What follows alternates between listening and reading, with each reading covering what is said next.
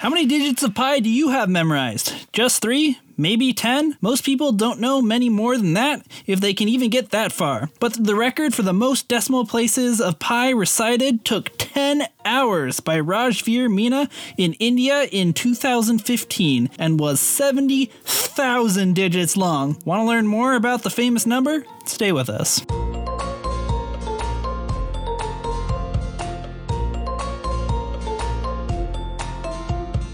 Welcome to Explored, Explained, Experienced Shorts, the show where we talk all about the fun facts and trivia of science, art, pop culture, and everything else that makes up the wonderful place we call home. I'm your host, Caleb Wildman. Happy Pi Day!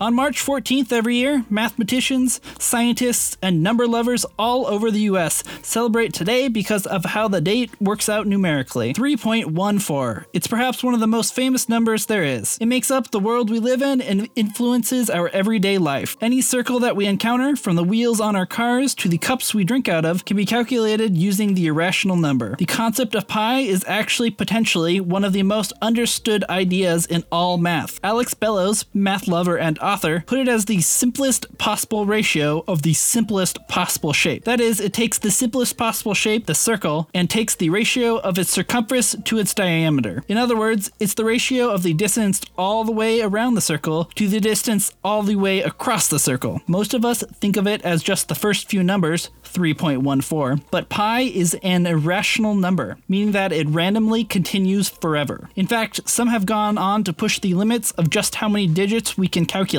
Google employee Emma Haruka Iwao broke the most number of digits of pi calculated in 2019. The number took 121 days to calculate on Google's cloud technology and consisted of 31,415,926,535,897 digits. Although it is usually not calculated to this extreme, calculating pi takes up so much storage and memory that it is often used to stress test computers. That's why they use 25 Google Cloud virtual machines to calculate so much of it. But what about a super large number instead of a super long one? For this, we look at another famous number, a googol, spelled Googol instead of how everyone's favorite internet search engine spells it. This number is equal to 10 to the 100th power. For anyone who doesn't realize how big that is, that's 1 with 100 zeros after it. That seems like a pretty large number, but let's put it into perspective. The number of grains of sand you could fit into an average-sized office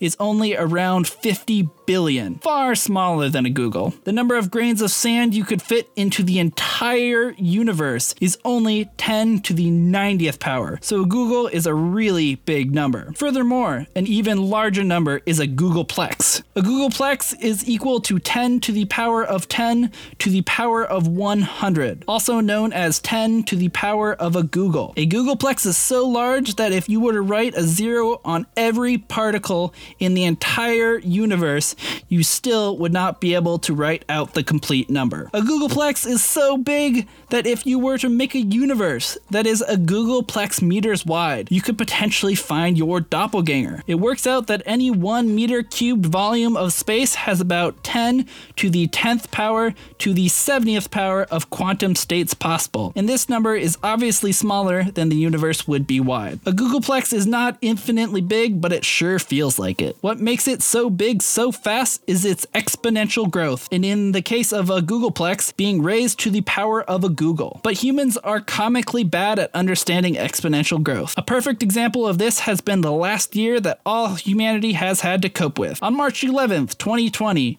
now 1 year and 3 days ago, the World Health Organization officially declared the spread of coronavirus to be a pandemic. What people all over the world would have to witness in the coming days, months, and now a year ahead was nothing short of terrifying. COVID-19 was spreading exponentially. This was an easy idea to understand on paper, but most people couldn't grasp at what that really meant. So to get a better perception of how fast exponential growth really happens, we'll look at a quick example. If you had to make a guess, how tall would 2 to the 100th power pieces of paper be? Don't be getting out your calculator for this. What's your initial reaction? I'll give you a second to think about it for a moment.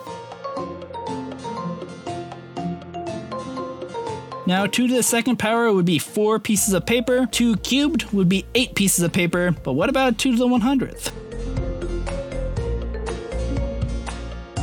We'll give you a hint. How far into space would it go?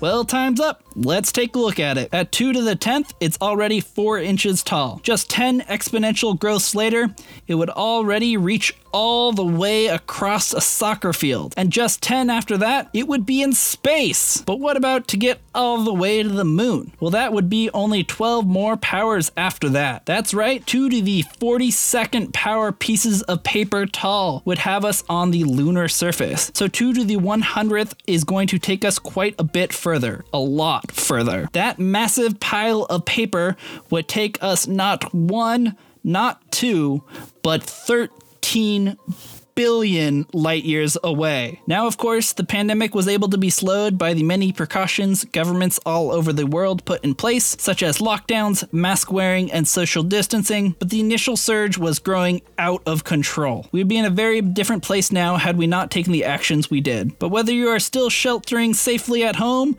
or you are studying to be the next great mathematician, remember to explore, explain, and experience a slice of pie for Pi Day.